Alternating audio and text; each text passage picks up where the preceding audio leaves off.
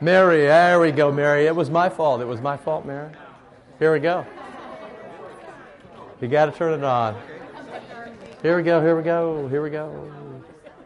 Love you. Thanks for turning out. Let's pray. Let's go. Epiphany 4. The creation waits with eager longing for the revealing of the sons of God. Romans 8. Almighty God, who set your Son over the works of your hands so that even the winds and the sea obey him, we pray,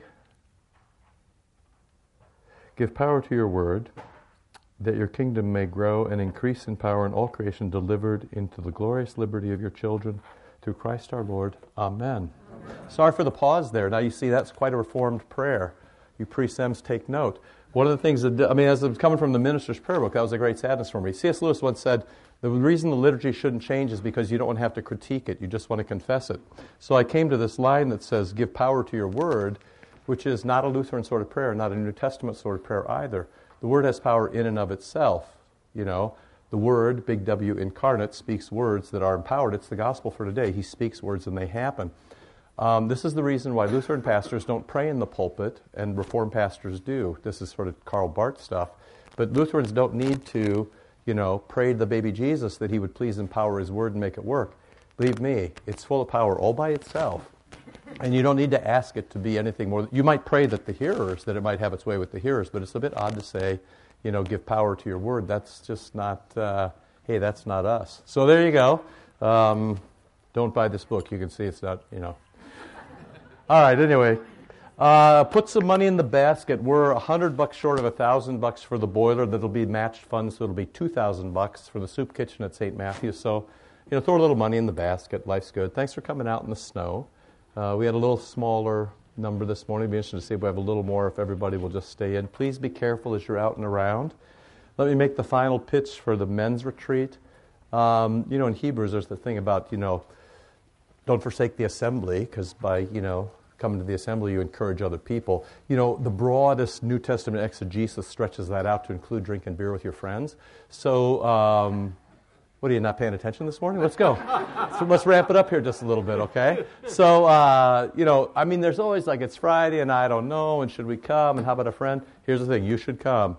If you're, if you checked mail on the gender box and you're a member of St. John, you should be there. So, it could not be easier. You come, it's free food and free beer. Think about this. And it's free breakfast. It's free bacon in the morning. Think about this, okay? It doesn't get any better than this. So, there may not be a free lunch, but there is at St. John free dinner and free breakfast. Pete Lady's coming to get you ready for Ash Wednesday and into Lent, so that'll be good. Pete's an interesting guy. And then next week at this time, no Bible study. The Time and Talents thing is next door, and you can come and be amazed by all the things that your friends are doing here at St. John. Special thanks to the guys who shovel snow, Steve Chester. But, I noticed a bunch of... It's just nice, yeah. And it's really good.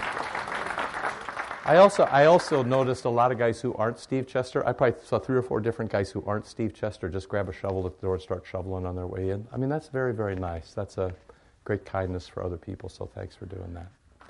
Okay, be careful when you go out. Questions about anything? We doing okay? Everybody's doing okay? Yes, my friend. Now here's the thing.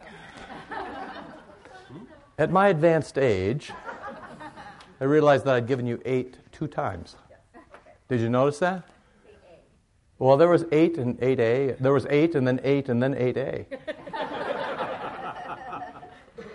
This Bible study has been particularly challenged in this way. My computer blew up and I lost, between 4 and 8, so I had to go back and try to recover those. And, so it's been incidents and accidents all the way along. But I'm sorry about that. But you can trust that this is 10. All right? Just to go with it, okay?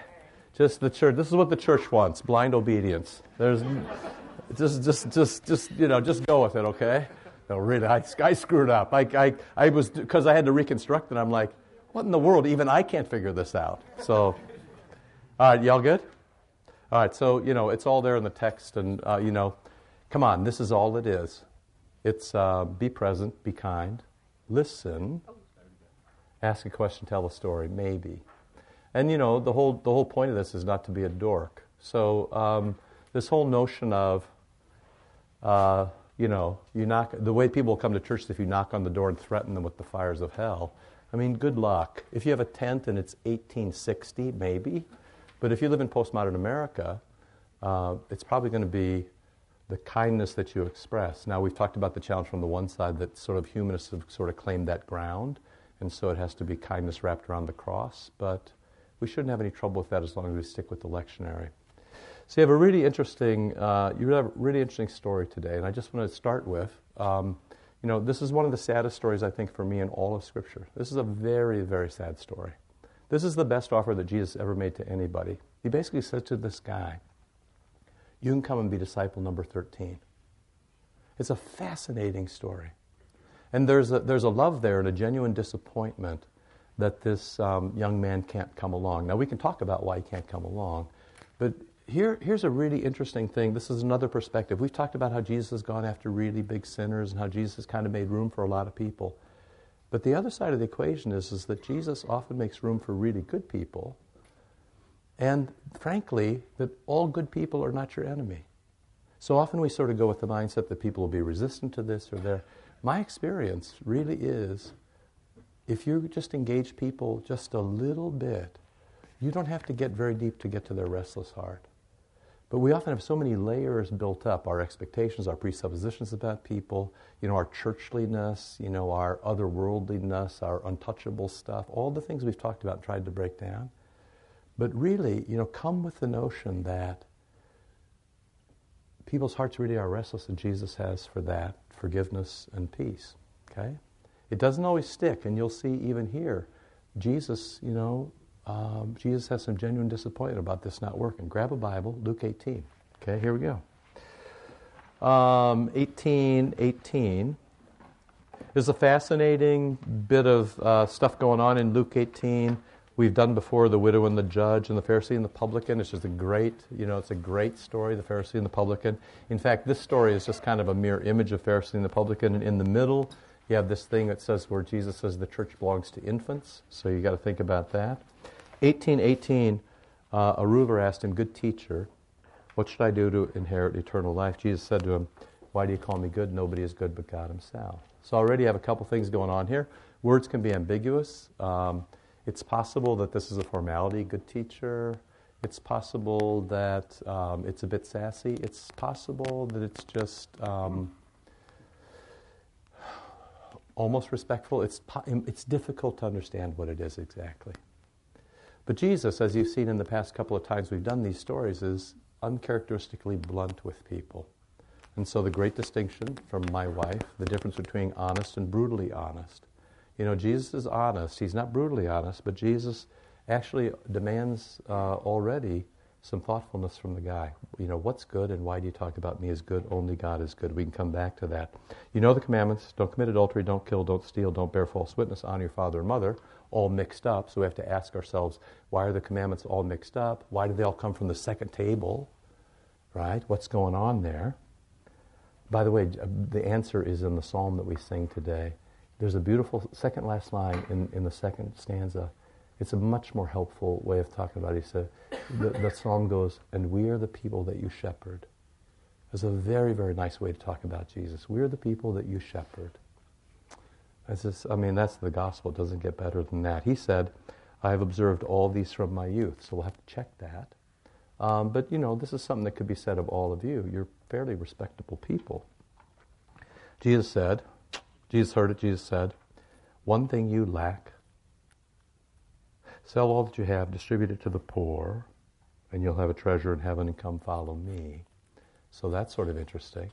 That can rub your Lutheran bones the wrong way. In New Members yesterday, we talked a little bit about Jesus, the rewards Jesus gives in heaven, which is not how Lutherans always talk, but they should, since Jesus talks that way, and so does Paul.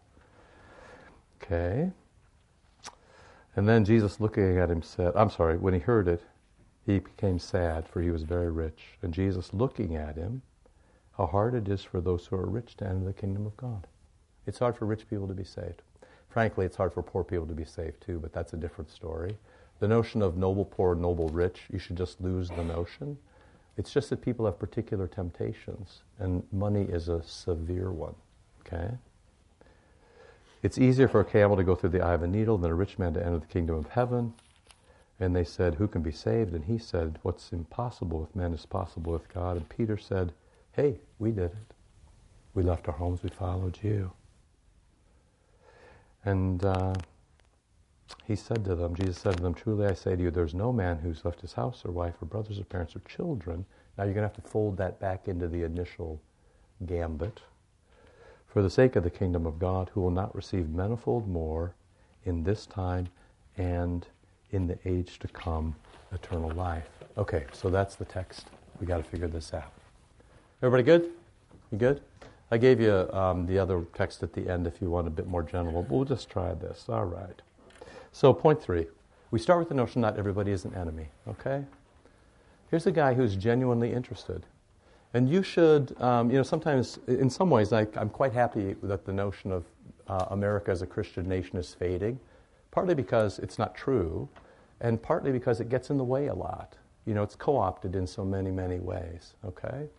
And what happens then is you get this particular thing that is called Christian that often doesn't look like the church and is used for all kinds of different purposes, and it kind of sets us up against other people. It's much more interesting in the early church where, I don't know if you know, there's a very famous letter in the 200s that was written in the 200s that at one point the emperor said, we want to have a Holocaust and exterminate these Christians in a particular place. And he said, go gather the evidence and tell me. It was basically, we're going to kill them.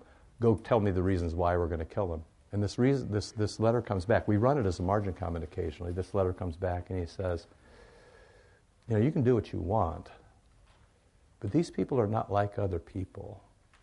These people care for the sick and they give food to the poor and they bury the dead. And they're really, really kind to each other. And then the pregnant phrase is, these people are not like other people. That's a very interesting way to talk about the church. So in some sense, when Jesus talks about the church as being otherworldly, we are otherworldly. We're in the world but not of the world. That's a difficult trick. It certainly doesn't mean that we are the world or the same as the world, that we look the same as the world. We look different than the world. And frankly, if the world was working out so well, we wouldn't have so blasted much trouble. So think about it this way. Jesus has something that people need. Or you have something that other people want. And it's the delivery so often that gets in the way. All I'm asking you to do is be a real human being. To be present, to be kind, to listen. That would separate you from about 97% of the people in the world, right? Be present, be kind, listen. It's so difficult for people to listen because everybody wants to talk, because that's how we make our way in the world. Be present, be kind, listen. Maybe ask a question. Who can be saved? Maybe tell a story. It's like a camel and a needle. Okay, so here we go. Some folks have restless hearts. And how do they come to know their need of God? So basically this guy comes to Jesus and said, hey, I'd like what you've got. I'm turning the page. It could, in fact, happen to you because of the way you live, right?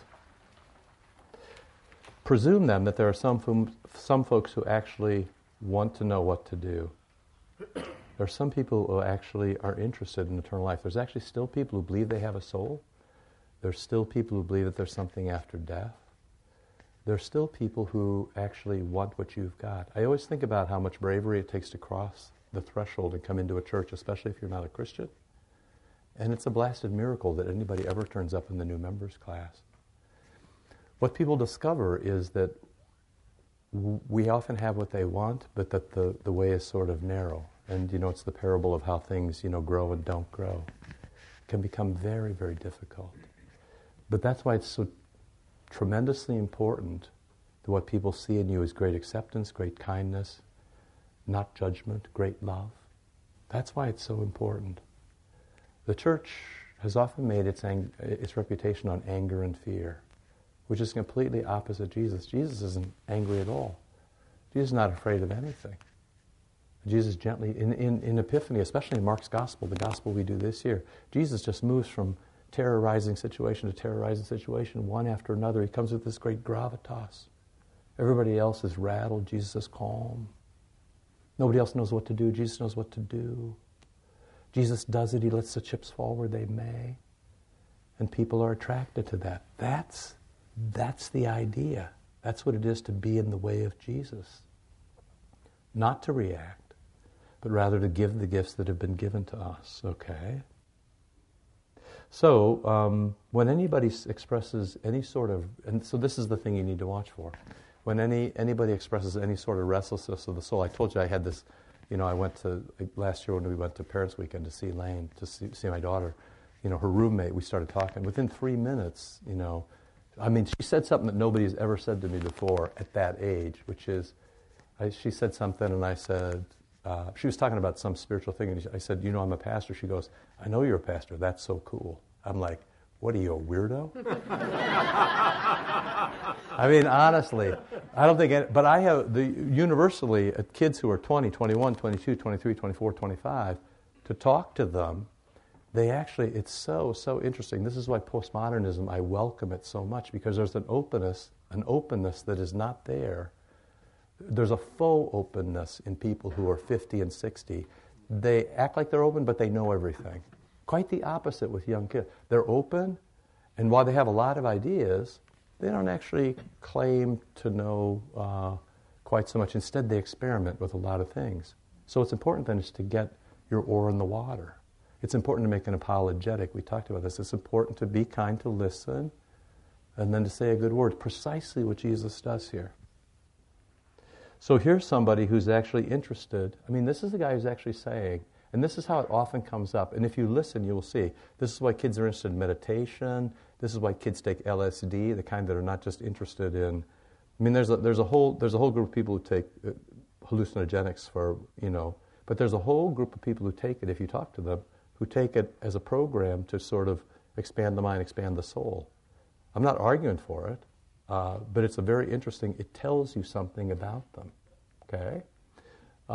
There's a whole group of people who are given to disciplines, like the weirdest one I heard lately is diet is one place that often shows up, like this, I met this kid who was on this diet, I'm like, because people are always, when you take your kids' friends to eat, and try to find a restaurant that is pleasing to everybody who's non-dairy, vegan, don't eat fish. But you start to say, like, well, take your friends to dinner. It's like, it's not Portillo's, okay?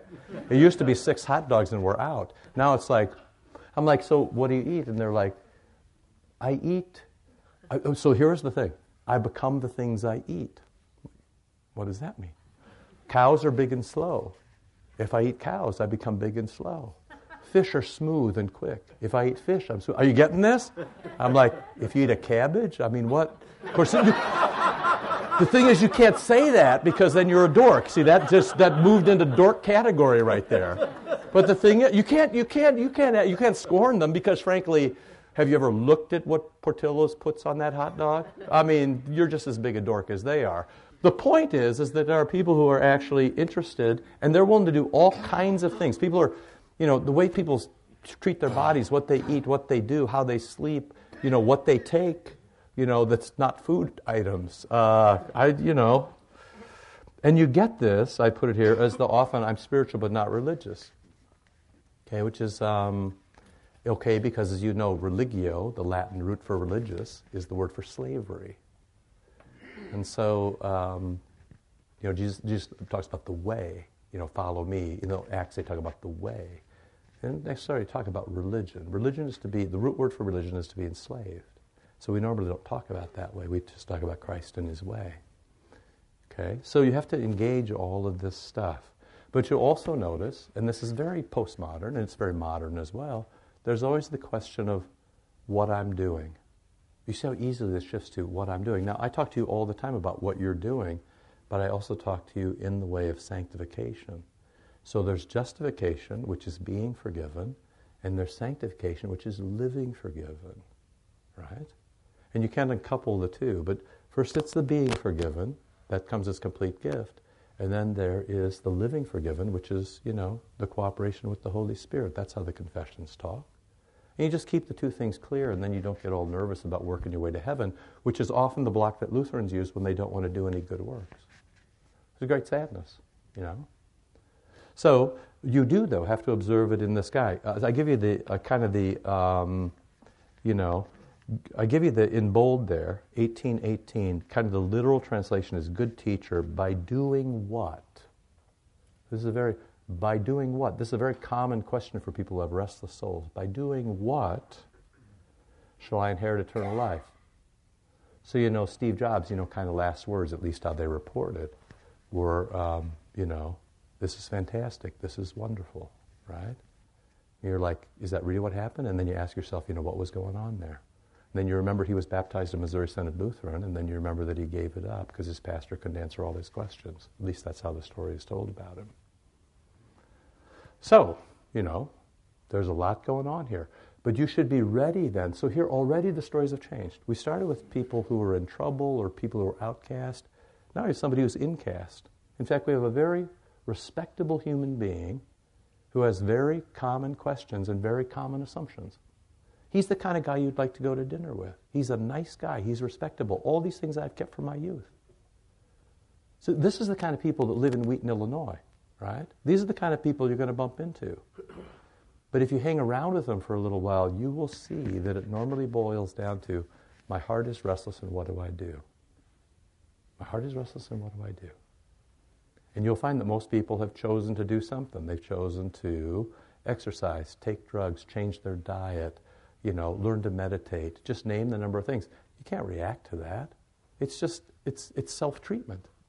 It's just like this guy. His self-treatment is to go to the latest, smartest guy in town.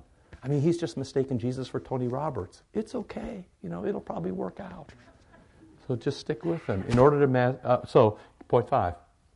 What does Jesus do? Jesus smashes anything that's not a gift. So there's only one commandment, and that commandment is don't have idols. And the way you get rid of your idols is to smash them. And if you don't smash them, the Lord will be very happy to smash them for you. But that's a particularly painful process. So what happens is that Jesus now takes the guy, and actually I had a long talk with the vicar the other day about pastors who imitate Luther. It's not a good idea, okay? He was a blasted genius. He was also a big pain in the butt. He was also under a death sentence. So very often you'll run into pastors. So he's under a lot of stress, right? So you often run into pastors who are complete idiots, and then they sort of suffer for being a complete idiot, and then they're convinced they're faithful because they suffered without saying that I suffered for being an idiot. And if you ask them about it, they'll often say, well, I'm just doing what Luther did. And Luther wrote some bombastic stuff and did some crazy things. He's also a genius, so you get excused for that. But if you're an idiot and you appeal to Luther, you've just missed like 500 or 600 years of what's gone on. Okay? So don't do that. We don't live in, we're 2 epochs and maybe 3 away from that. Right? Reformation, modern world, dead now. Nothing you can do about it. And the postmodern world upon us, you might as well join it because there's nothing you can do about it. It's here. So what you do is, as in all of life, you create your own reality. Or, more practically, you turn vices into virtues. So the question is, and this is exactly what Jesus does.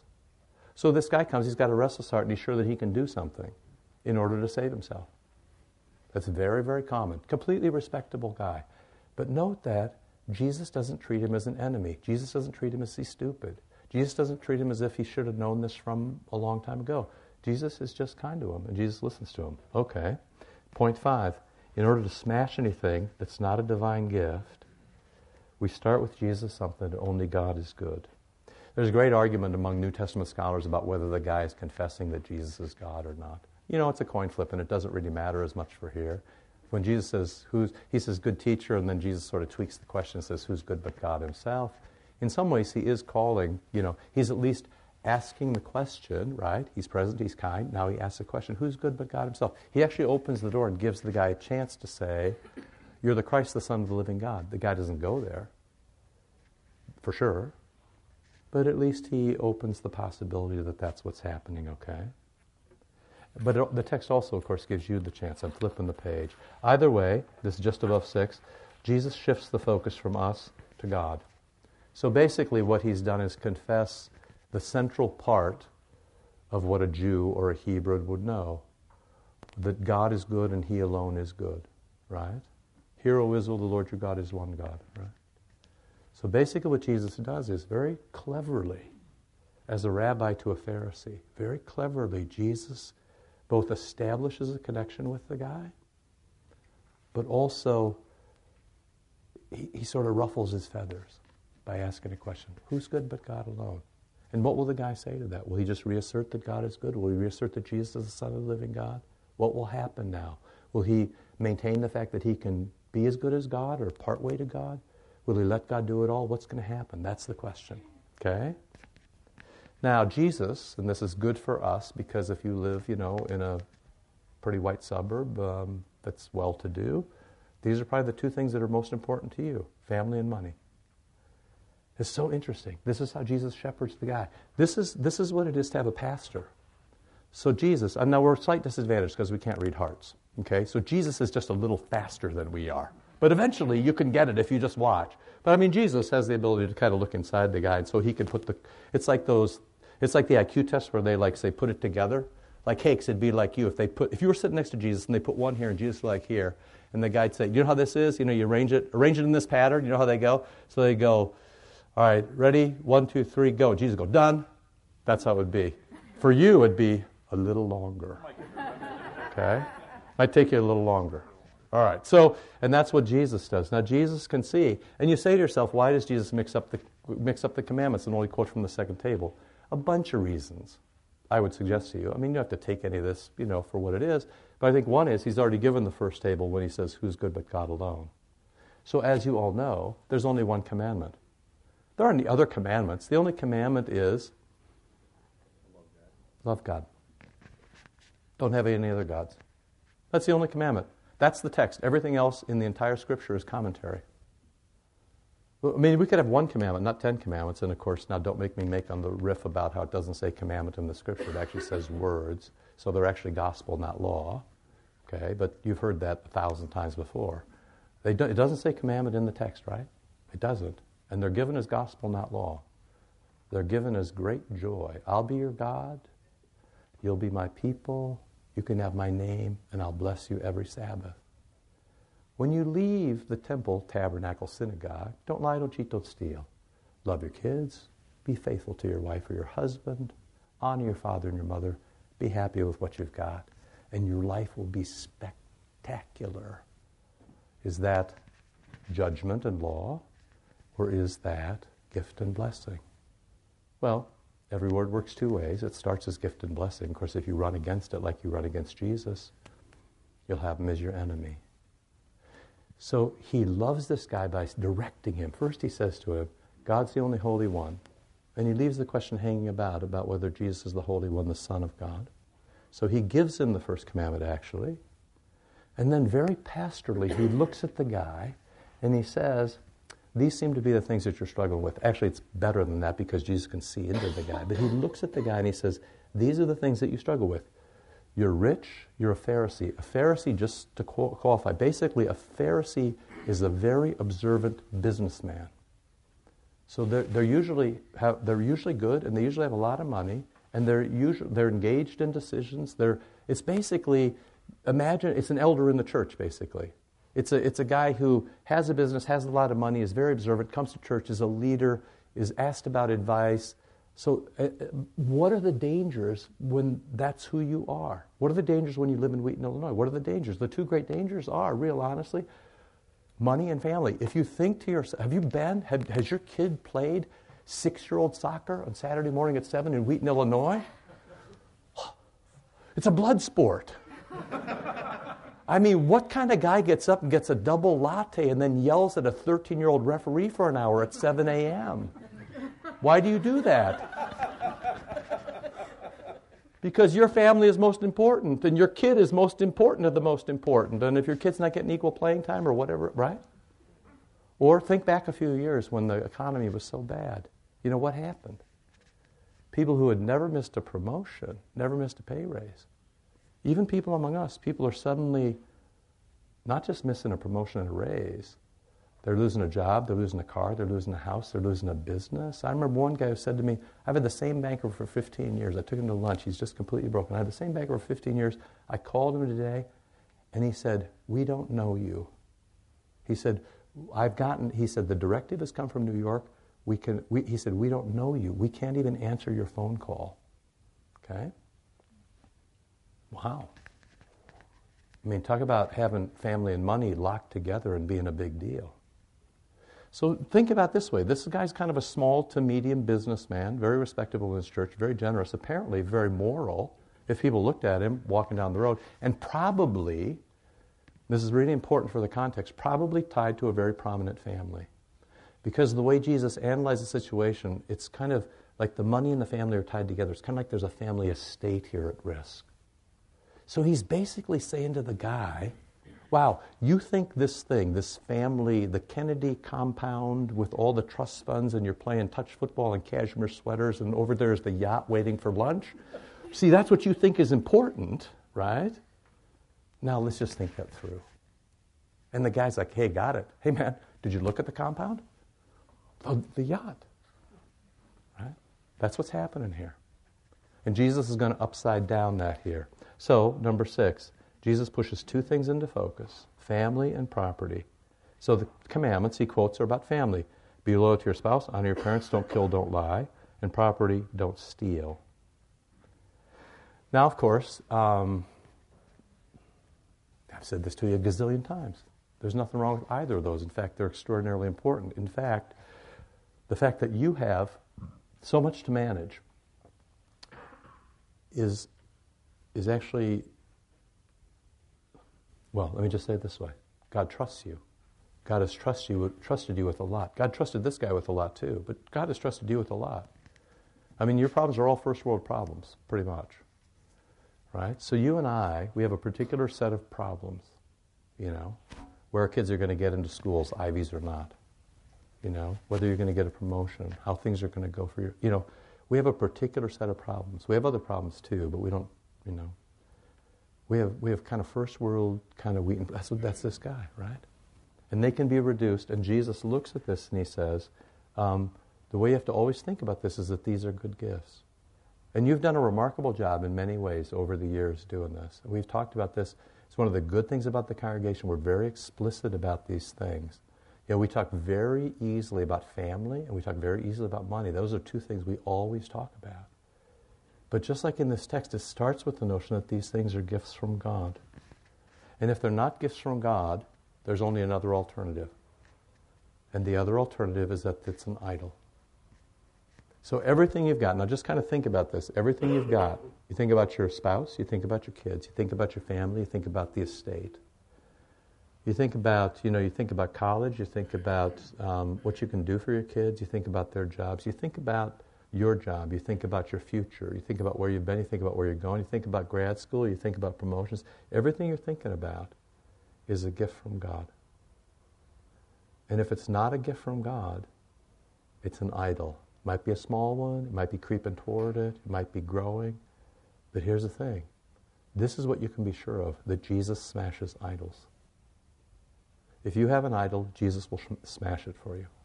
It's it's so simple. It's just so simple. He gives you these things. This is why it's not hard to talk about tithing at all. And this is why we say give 10% and give something to the poor. It's just easy to talk to you that way. Why? Because if you understand that all you have is from God, that's not a big deal at all, right? This is why we say your prayers, read your scriptures, come to church. This is not hard. This is not hard. If you understand that everything you have is a gift. If you don't understand that it's a gift, you force Jesus to be your enemy and you force him to smash it for you. Please don't do that, right? So, and that's what Jesus is doing to this guy. This is sort of combination confessor and spiritual director. I would argue that what Jesus is trying to do here is bring the guy.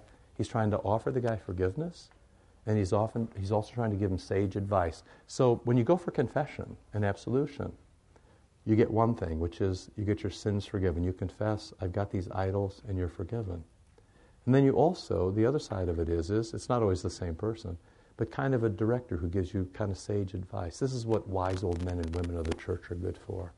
They sort of said, yeah, when I was 30, I faced that. Or when I was 40, I went through that. Or I made this mistake, and I hope you don't make it because it's blasted painful. Okay? So what Jesus has done is he's kind of sized the guy up, And he's given very individualized law and gospel care.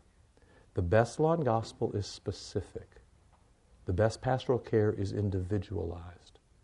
And that's exactly what Jesus is doing. Look, nose to nose, right? We've talked about this in the past. For Jesus usually engages people and forgives people nose to nose, right? Find me a place in the Scriptures where absolution isn't nose to nose. Jesus is always right, one-on-one. This is the only guy. See, they used to say about Bill Clinton when he'd walk in a room, the reason, politics, whether you loved him or hated him, one of the interesting things about Bill Clinton was when people were before him, they melted. Why? They said, Clinton has the ability to make you feel like you're the only person in the room. In fact, you're the only person in the world.